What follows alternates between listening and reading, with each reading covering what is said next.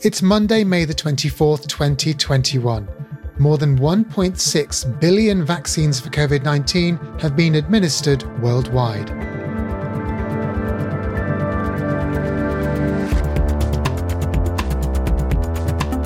This is The Jab from Economist Radio. I'm Alok Jha, The Economist science correspondent. And I'm Natasha Loder, the health policy editor. In this podcast, we're reporting from the sharp end of the vaccination race. We're following the vaccine story as it happens. Today, we'll focus on the Asia-Pacific region and ask how the countries that took a zero-COVID approach to the pandemic are faring today.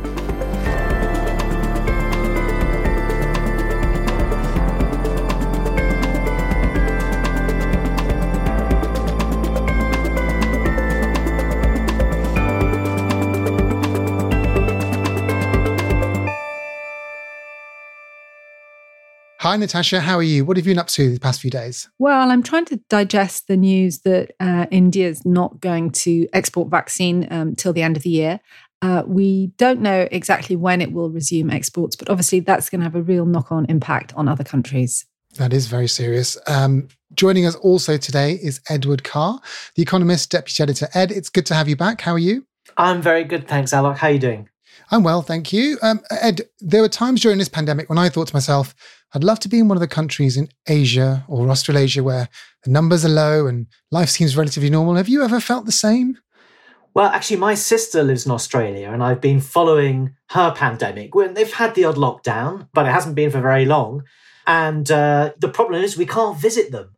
And now it looks like they're going to be borders are going to be pretty much shut through till 2022. And I'm starting to think, well, they've had a great crisis so far, but how do they get out of it? And I think that's the question that interests me. Well, that's exactly what we'll be discussing throughout this show. When the pandemic first hit, countries in the Asia-Pacific region leapt into action. With swift measures such as lockdowns, mask mandates, and crucially, the tightening of borders, they tried to not merely suppress the coronavirus, but to eliminate it. This zero-COVID strategy meant that places like Taiwan, Vietnam and New Zealand kept infection and death rates low. Hong Kong has so far had just over 200 deaths.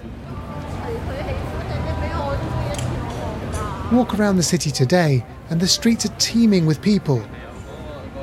Restaurants and bars are packed. But how can these zero-COVID havens open up to the rest of the world?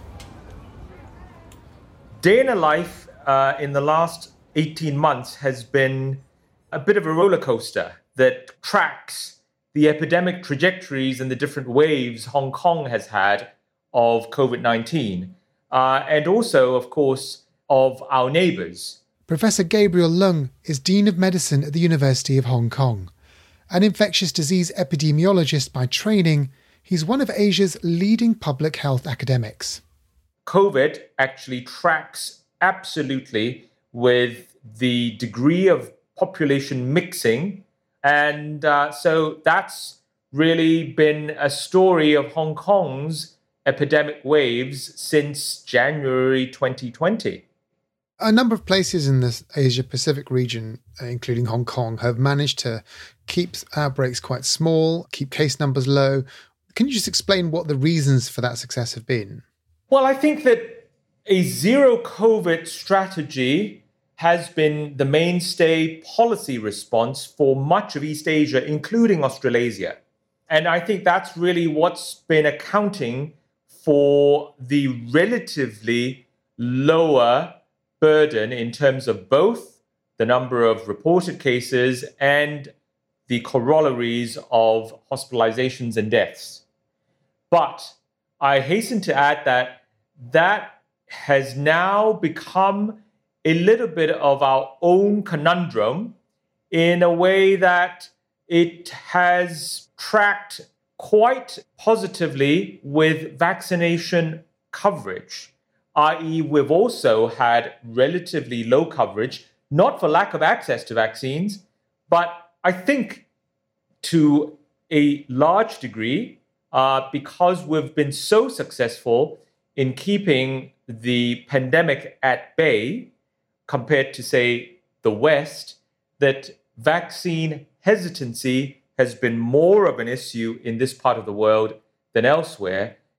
Let's explore that a bit further. Many countries with zero COVID strategies that have kept case numbers low are having the same problems as Hong Kong in terms of trying to persuade people to take vaccines. I wonder, obviously, if the number of people vaccinated stays low, it's going to be hard to reopen borders and economies, isn't it? Absolutely. And I think that you're going to see that, especially after the summer, when people will sort of experience a second summer of closed borders compared to their counterparts in the West, which, barring any unforeseen catastrophe, I suspect are going to be back to a large proportion of pre-COVID normal.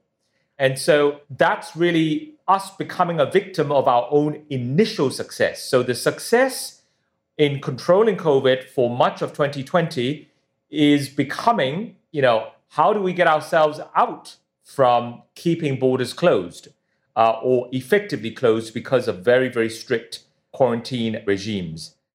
Vaccination is the only way out. COVID is not going to go away. This is not SARS. SARS-2 and SARS-1 are very, very different in terms of behavior. SARS-2 is going to stay, and it looks as if it's going to become endemic.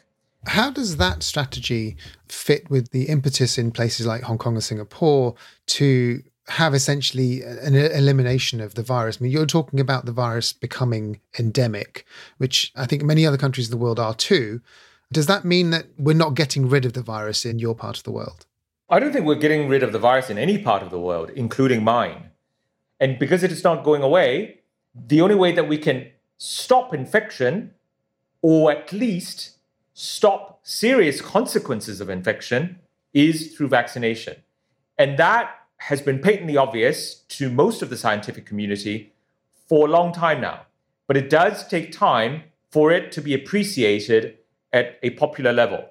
And I think that some of it, at least, needs to be experientially learned as opposed to passively received from government or expert diktats.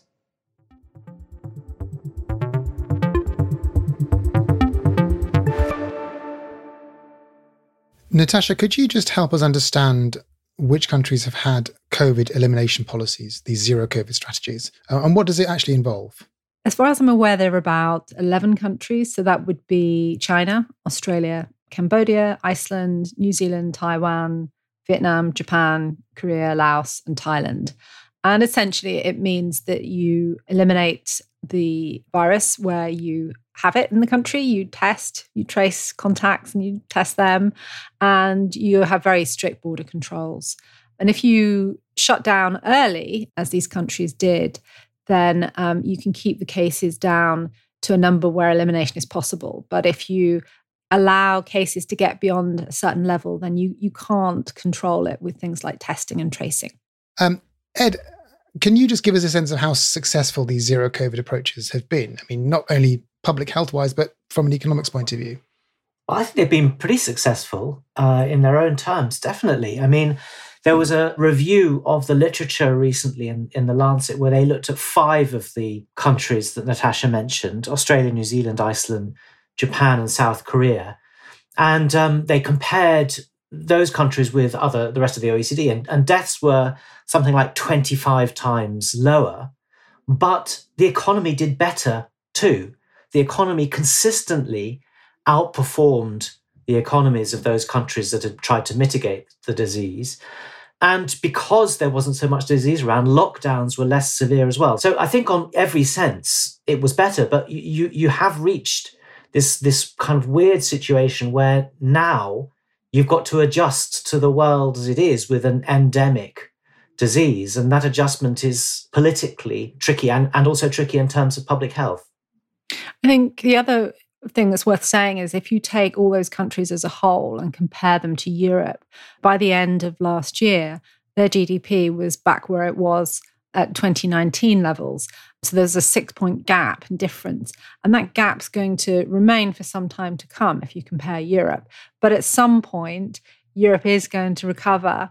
And as Gabrielle said, people are going to start travelling, and that's where countries are going to face really difficult questions. One other thing strikes me is, we talk about these policies as if they're optional, and it's much easier for some countries to do than others. I mean, New Zealand is probably the best example of a place where if you want to try and run away from very nasty things and disease, New Zealand's quite a good place to go, actually. Much harder if you're in the middle of Europe. Lots of people coming in and out. I'm not sure that by the time the disease was really identified as spreading much in Europe, it was possible, or it was ever possible for kind of Belgium or the Netherlands to practice a sort of New Zealand zero COVID strategy.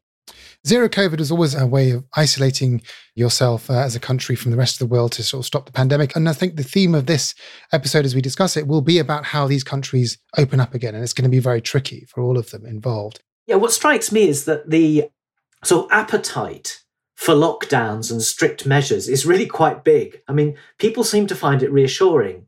Jacinda Ardern, the Prime Minister of New Zealand, is really popular. She did incredibly well in the elections that happened mid-pandemic and is highly regarded in the country for having kept the disease out.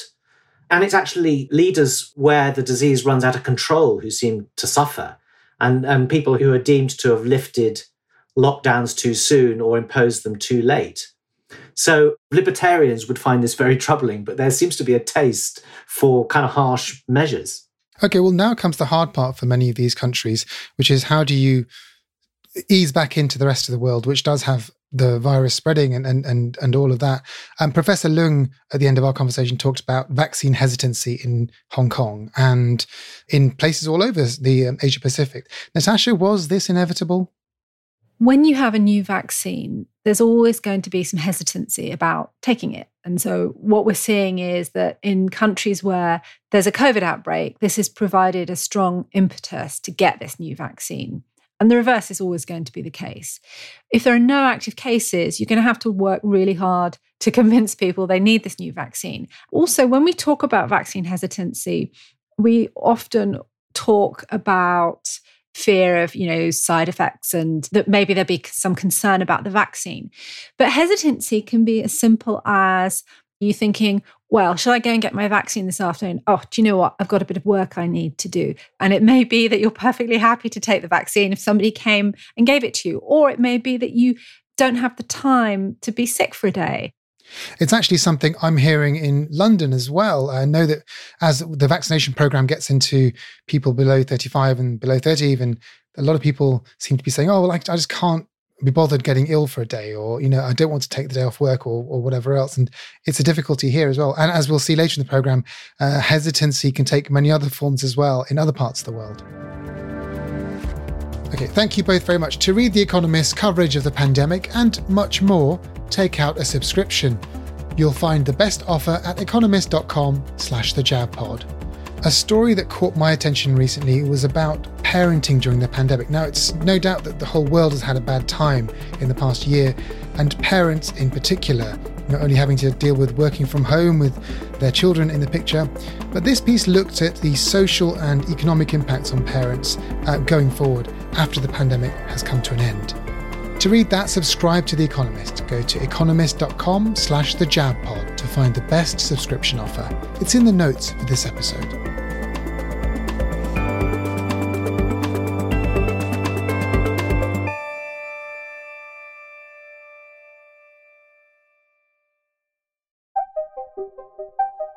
After further consultation with the National Security Committee this afternoon, tonight we will be resolving to move to a position where a travel ban will be placed on all non-residents, non-Australian citizens coming to Australia, and that will be in place from... On the 19th of March 2020, Australian Prime Minister Scott Morrison announced a hardening of his country's border in response to the COVID-19 pandemic.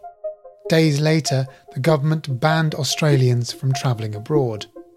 The reason was simple. We now have around 80% of the cases we have in Australia that are either a result of someone who has contracted the virus overseas or someone who has had a direct contact with someone who has returned from overseas. The policy worked. In total, Australia has had fewer than 30,000 cases of COVID-19 and just over 900 deaths. But a year later, the borders are still shut, and they're likely to remain sealed for a while yet. Natasha, you've been speaking to someone who's had no choice but to follow all of this on the ground in Australia. Yeah, I had a great chat with Nell Whitehead, who's The Economist's correspondent in Australia and New Zealand. She's based in Sydney, and she told me that everyday life, within Australia at least, is almost back to normal. Life is kind of like the before times. So the bars are pretty full.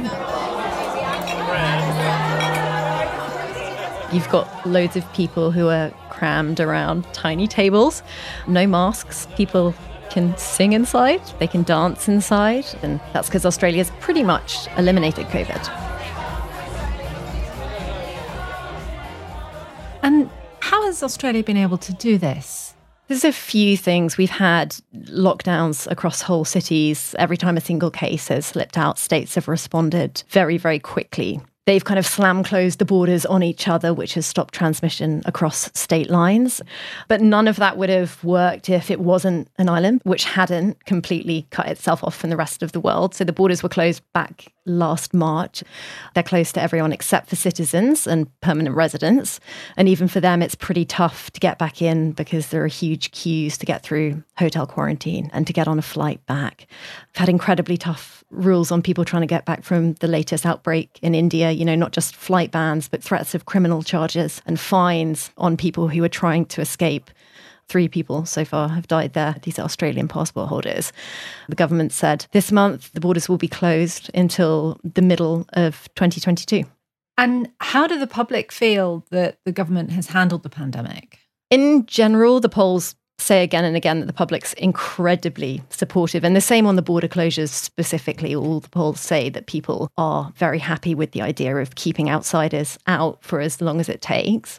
I've been speaking to some people in Sydney about this, and that was generally what they have said to me, though, of course, they don't want to stay in a bunker forever. Yeah, I think it's a good idea up until, it is safe to do so. But I think at some point they have to start easing back into it just for the economy and that sort of thing. Yeah. Although, having said that, I did meet some people in Sydney who were unhappy about the policy because they wanted to be able to get overseas to see their families. Regarding the borders, I'm really angry about that because I have a family back home, so really see them for 2 years. A third of Australians were born overseas, so you're talking about a lot of people who have been separated by the border closures. Other countries around the world really see vaccines as the key to returning society to normal. How has the vaccination programme been going in Australia? Incredibly slowly. Australia's vaccinated about 16% of the adult population so far.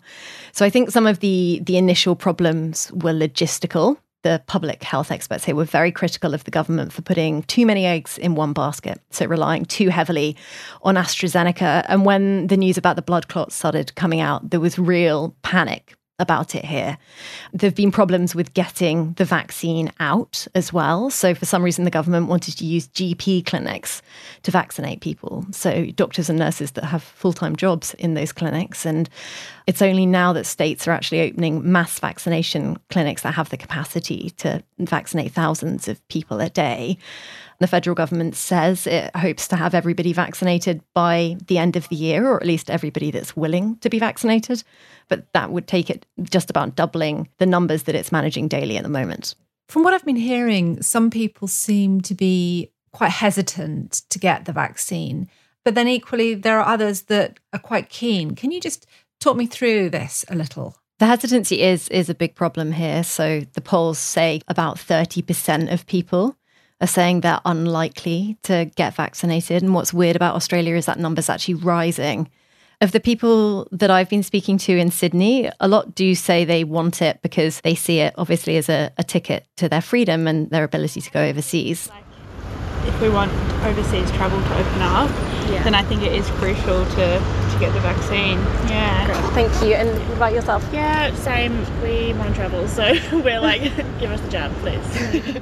But people are also worried about the side effects. I think especially because there's almost no risk now that you're going to die of the coronavirus. So people feel like there's more of a risk of, for example, a blood clot from an AstraZeneca vaccine than of dying of COVID, which is fair enough. The risk calculus is kind of different here than in countries which are worse affected. One woman said to me that she felt like there wasn't really a rush in Australia to get vaccinated.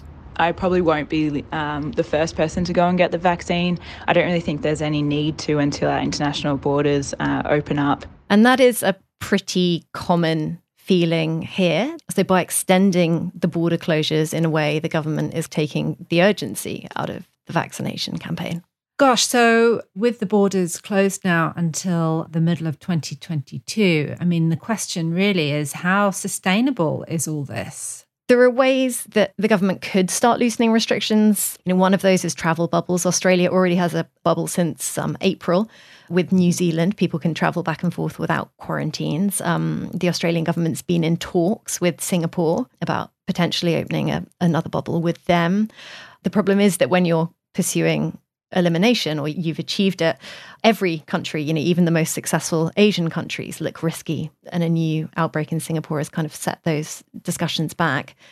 There is also the potential of freeing up travel, loosening quarantine a bit for people that have been vaccinated. But I think the question is, what's in it politically for the government? And the answer, I think, with such strong support for the border closures is not that much. The economy in general is bearing up pretty well. And there's an election coming next year. And I don't think the government is going to want to risk any controversies before that happens. So having done so well, Australians are averse to taking on any risks with the virus. And I think there's this sort of realization that's starting to dawn that even with vaccines, they can't keep it out entirely unless they want to stay locked away forever.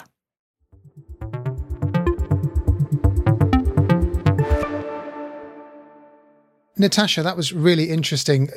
How tough a spot is Australia in? Well, ironically, it doesn't feel like it's in a tough spot at all. Australians, by and large, quite happy with what's happening at the moment. There are some exceptions, but I think as we've been hearing, as we heard from Gabrielle Leong, they feel happy because in comparison with other countries, they're doing well. That comparison is not going to look so favourable as time goes on. But this is, again, it's all about perspective. Within the country, of course, they don't feel like they're in a tight spot, but globally, of course, they are. Ed? Yeah, I was struck by what happened to the boss of Virgin Australia, Jane Herdlicker, when she suggested that Australia ought to open up and a few people would die, but, that was life, really. Scott Morrison immediately came in, called her insensitive, and sort of politically, it's such a hard thing to do, to stand up and say, yeah, some people are going to die, but it makes sense. It seems to be a denial of everything Australia's achieved. And yet the truth is that if Australia is going to open up, as Nell put it so well at the end, stuck, if it's not going to be stuck permanently, is a sort of, locked away country, that is what's going to happen. And someone needs to have the courage to stand up and say it. And perhaps it will be Scott Morrison after he's been re-elected. Yeah, it seems like the politics is getting completely mixed in with public health decision-making. Ed, this idea that borders will be closed until the middle of 2022, after the election, coincidentally, does that just further vaccine hesitancy and fuel that sort of worry? The optimist in me says it kind of freezes it. If Australians can look around the world and see country after country getting the kind of response from vaccines that Israel has had, maybe almost a year's experience of living with that will mean that perhaps when the moment comes, people will be more ready to be vaccinated than they would be today. That's the optimistic take. But, you still at some point have a sort of step function of risk when you have to say to people, look, we're going to do something about this and you've got to start taking responsibility. What could the government do to try and fortify the vaccination effort, Natasha?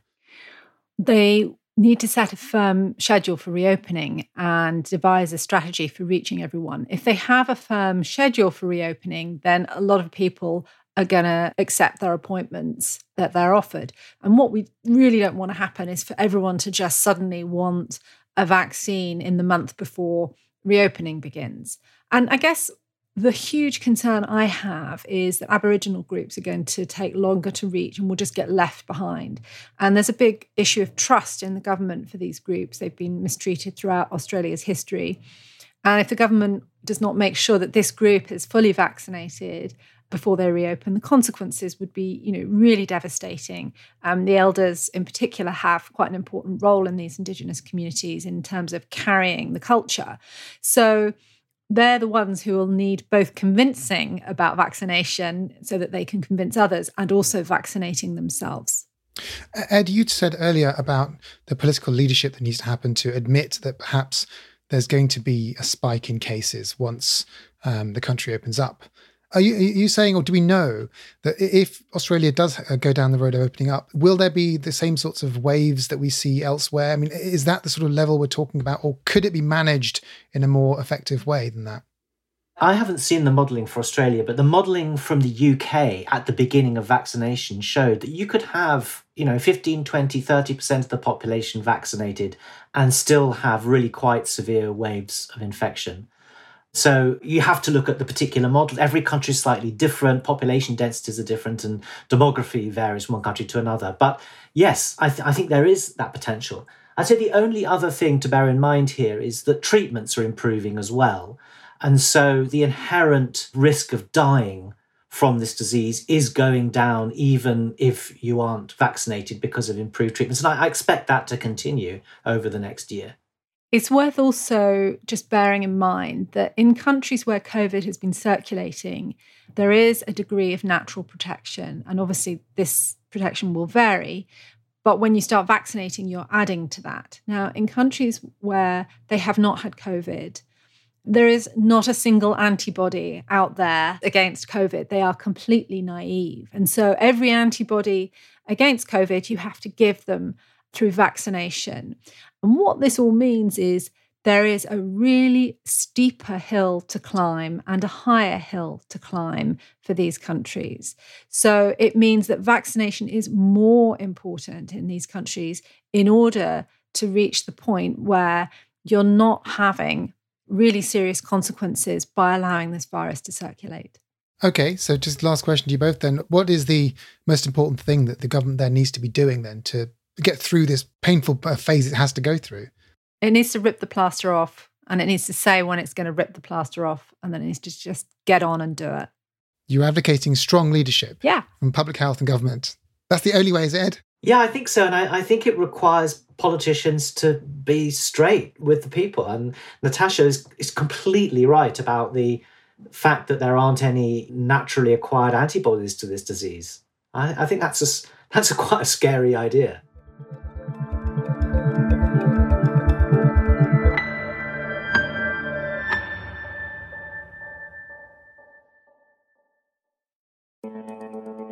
On April the 25th, Bloomberg ranked Singapore as the world's best country in which to weather the pandemic, in part because it had almost no local transmission of the virus.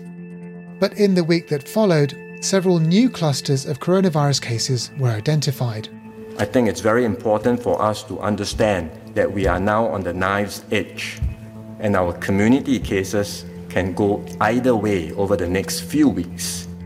Lawrence Wong, a minister in Singapore's COVID-19 task force, warned earlier this month of the gravity of the situation. We have a chance of getting things under control by the end of the month. But as we know from experience, it only takes one lapse or one irresponsible action for an infection to spread. It's not the only country in Southeast Asia that's seen a worrying rise in infections. Cases of COVID-19 are starting to shoot up across the region. Charlie McCann is The Economist's Southeast Asia correspondent, based in Singapore. That's partly because in a number of countries, new variants of the virus have been detected. And that includes B1617, the strain first identified in India. This is a really alarming development because the region had, until very recently, been relatively untouched by the pandemic. Can you give me some examples of countries where cases are surging? New cases in Malaysia, for instance, have more than tripled in the past month, hitting a high of 6,075 cases on May 19th. Thailand's daily tally has jumped from 50 in early April to more than 3,000 a month later. Of Cambodia's 20,000 odd recorded infections, nearly 90% of those have occurred since the start of April.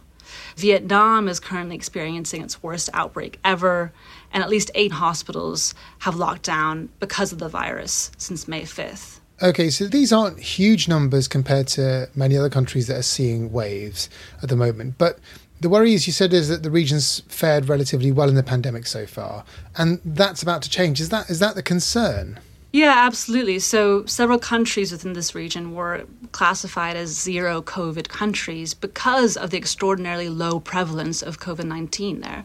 So Laos, Vietnam, Cambodia, Thailand, and where I am now, Singapore.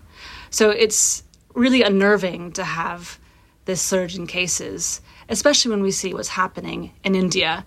These are vulnerable populations that haven't had that much exposure to the virus, and the rollout of vaccines in general is happening very slowly. So with the exception of Singapore and Cambodia, less than 10% of the adult population in each country in the region has received a single dose.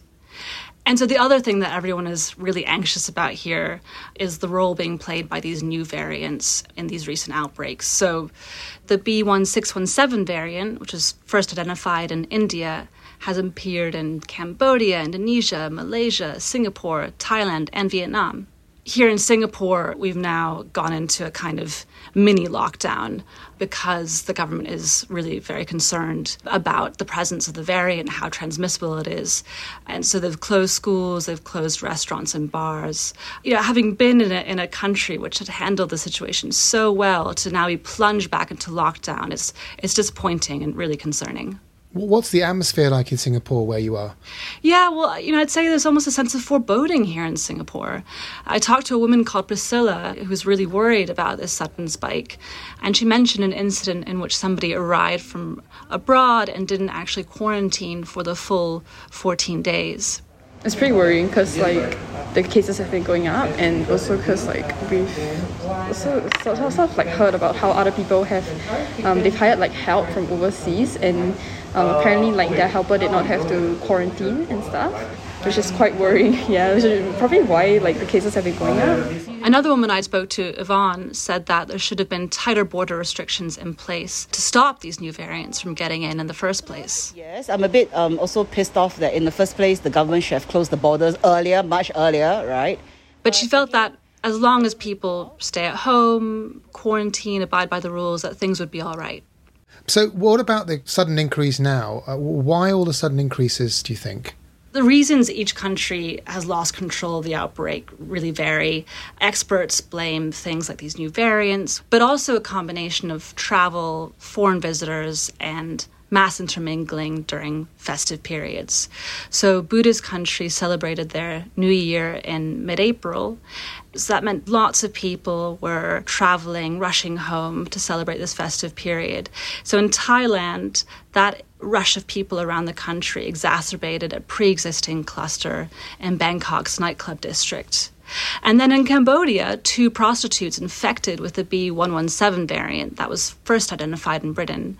They arrived in a private jet from Dubai in early February and promptly broke quarantine to visit clients, nightclubs, and a bunch of other places too. So by mid-May, the outbreak that they had seeded had infected thousands of people and killed more than 100. The other factor that comes into the mix here is complacency. Once you're more than a year into a pandemic, it becomes really hard for people to keep on complying with these strict coronavirus measures.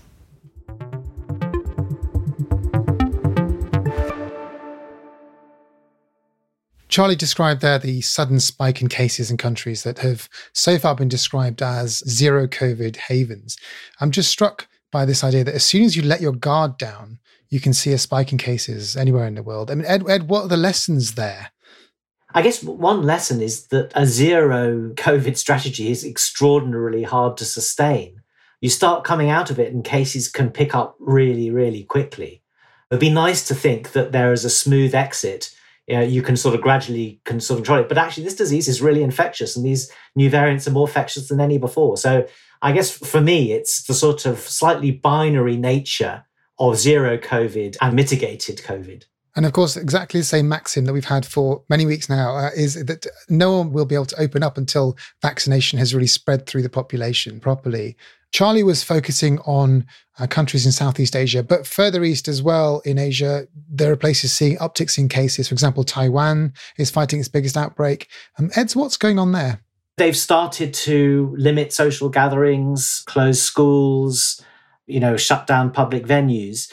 And I think there was a degree of complacency there. I mean, hospitals stopped testing people who came in with temperatures and sort of symptoms. They stopped quarantining for China airline pilots who then came in and brought the disease with them. And the really interesting thing is that in a place where there wasn't really very much vaccination, you saw these cases and a bit of worry, and vaccination rates immediately picked up. I think illustrating that there is nothing like fear and anxiety to get people vaccinated. Same story all over the world. Is there any concern, Natasha, that any of the countries there could go the way that India's going? I mean, India's really suffering. It's much, much worse than a lot of Southeast and Eastern Asia. But is there any concern that things go that way? So I'm not worried about Singapore and Taiwan. I think they're perfectly capable of managing their COVID outbreaks. A couple of weeks ago, I was absolutely concerned about other countries in Southeast Asia. But if you look at what's been happening with case numbers, they have indeed mirrored India, and they've had, serious situations in Nepal and in other parts, Pakistan, Bangladesh. But what you're actually seeing is the case numbers look like they've peaked. That's also the case for India, although deaths probably haven't peaked in India. The one exception I would say to that is Malaysia. Cases are still going up there. So it looks to me like, with the exception of Malaysia, that this pulse has actually now passed through the region. And while we'll still see deaths coming in from that pulse of infections, that it looks like the worst is over there. Well, it sounds like there's a vague glimmer of optimism there. We don't want to be too optimistic about anything, given this pandemic can trick all sorts of clever minds. Now, just before we go, are there stories that jumped out at either of you this week that you'd like to share? I was struck by a survey by Edelman, a PR firm, who's do a lot of work on trust. And they found that 65% of people are still in what they call a pandemic mindset. And that was like over half the people in the UK and the US. Only 16% of people want to fly, 19% take public transport, 23% stay in hotels, and almost 70% were worried about a new outbreak. And the really interesting thing was that vaccination only improved those scores by about between 3 and 7 percentage points. In other words, people are worried, they get vaccinated, and they're still worried.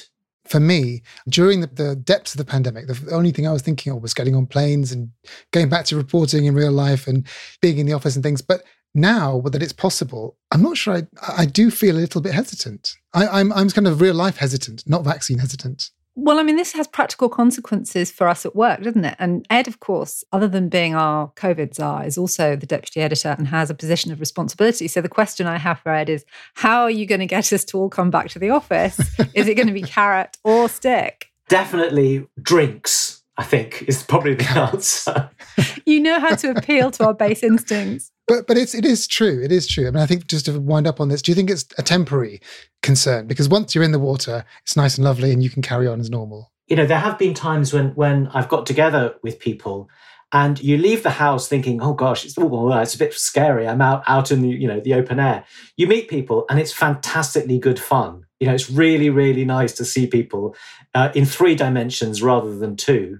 And I'd like to think that we're all going to have a really big party. Oh, God, that sounds great. I think that's a promise. Put it on the list. Natasha, Ed, thank you both very much. Thanks, Alok. Thanks so much.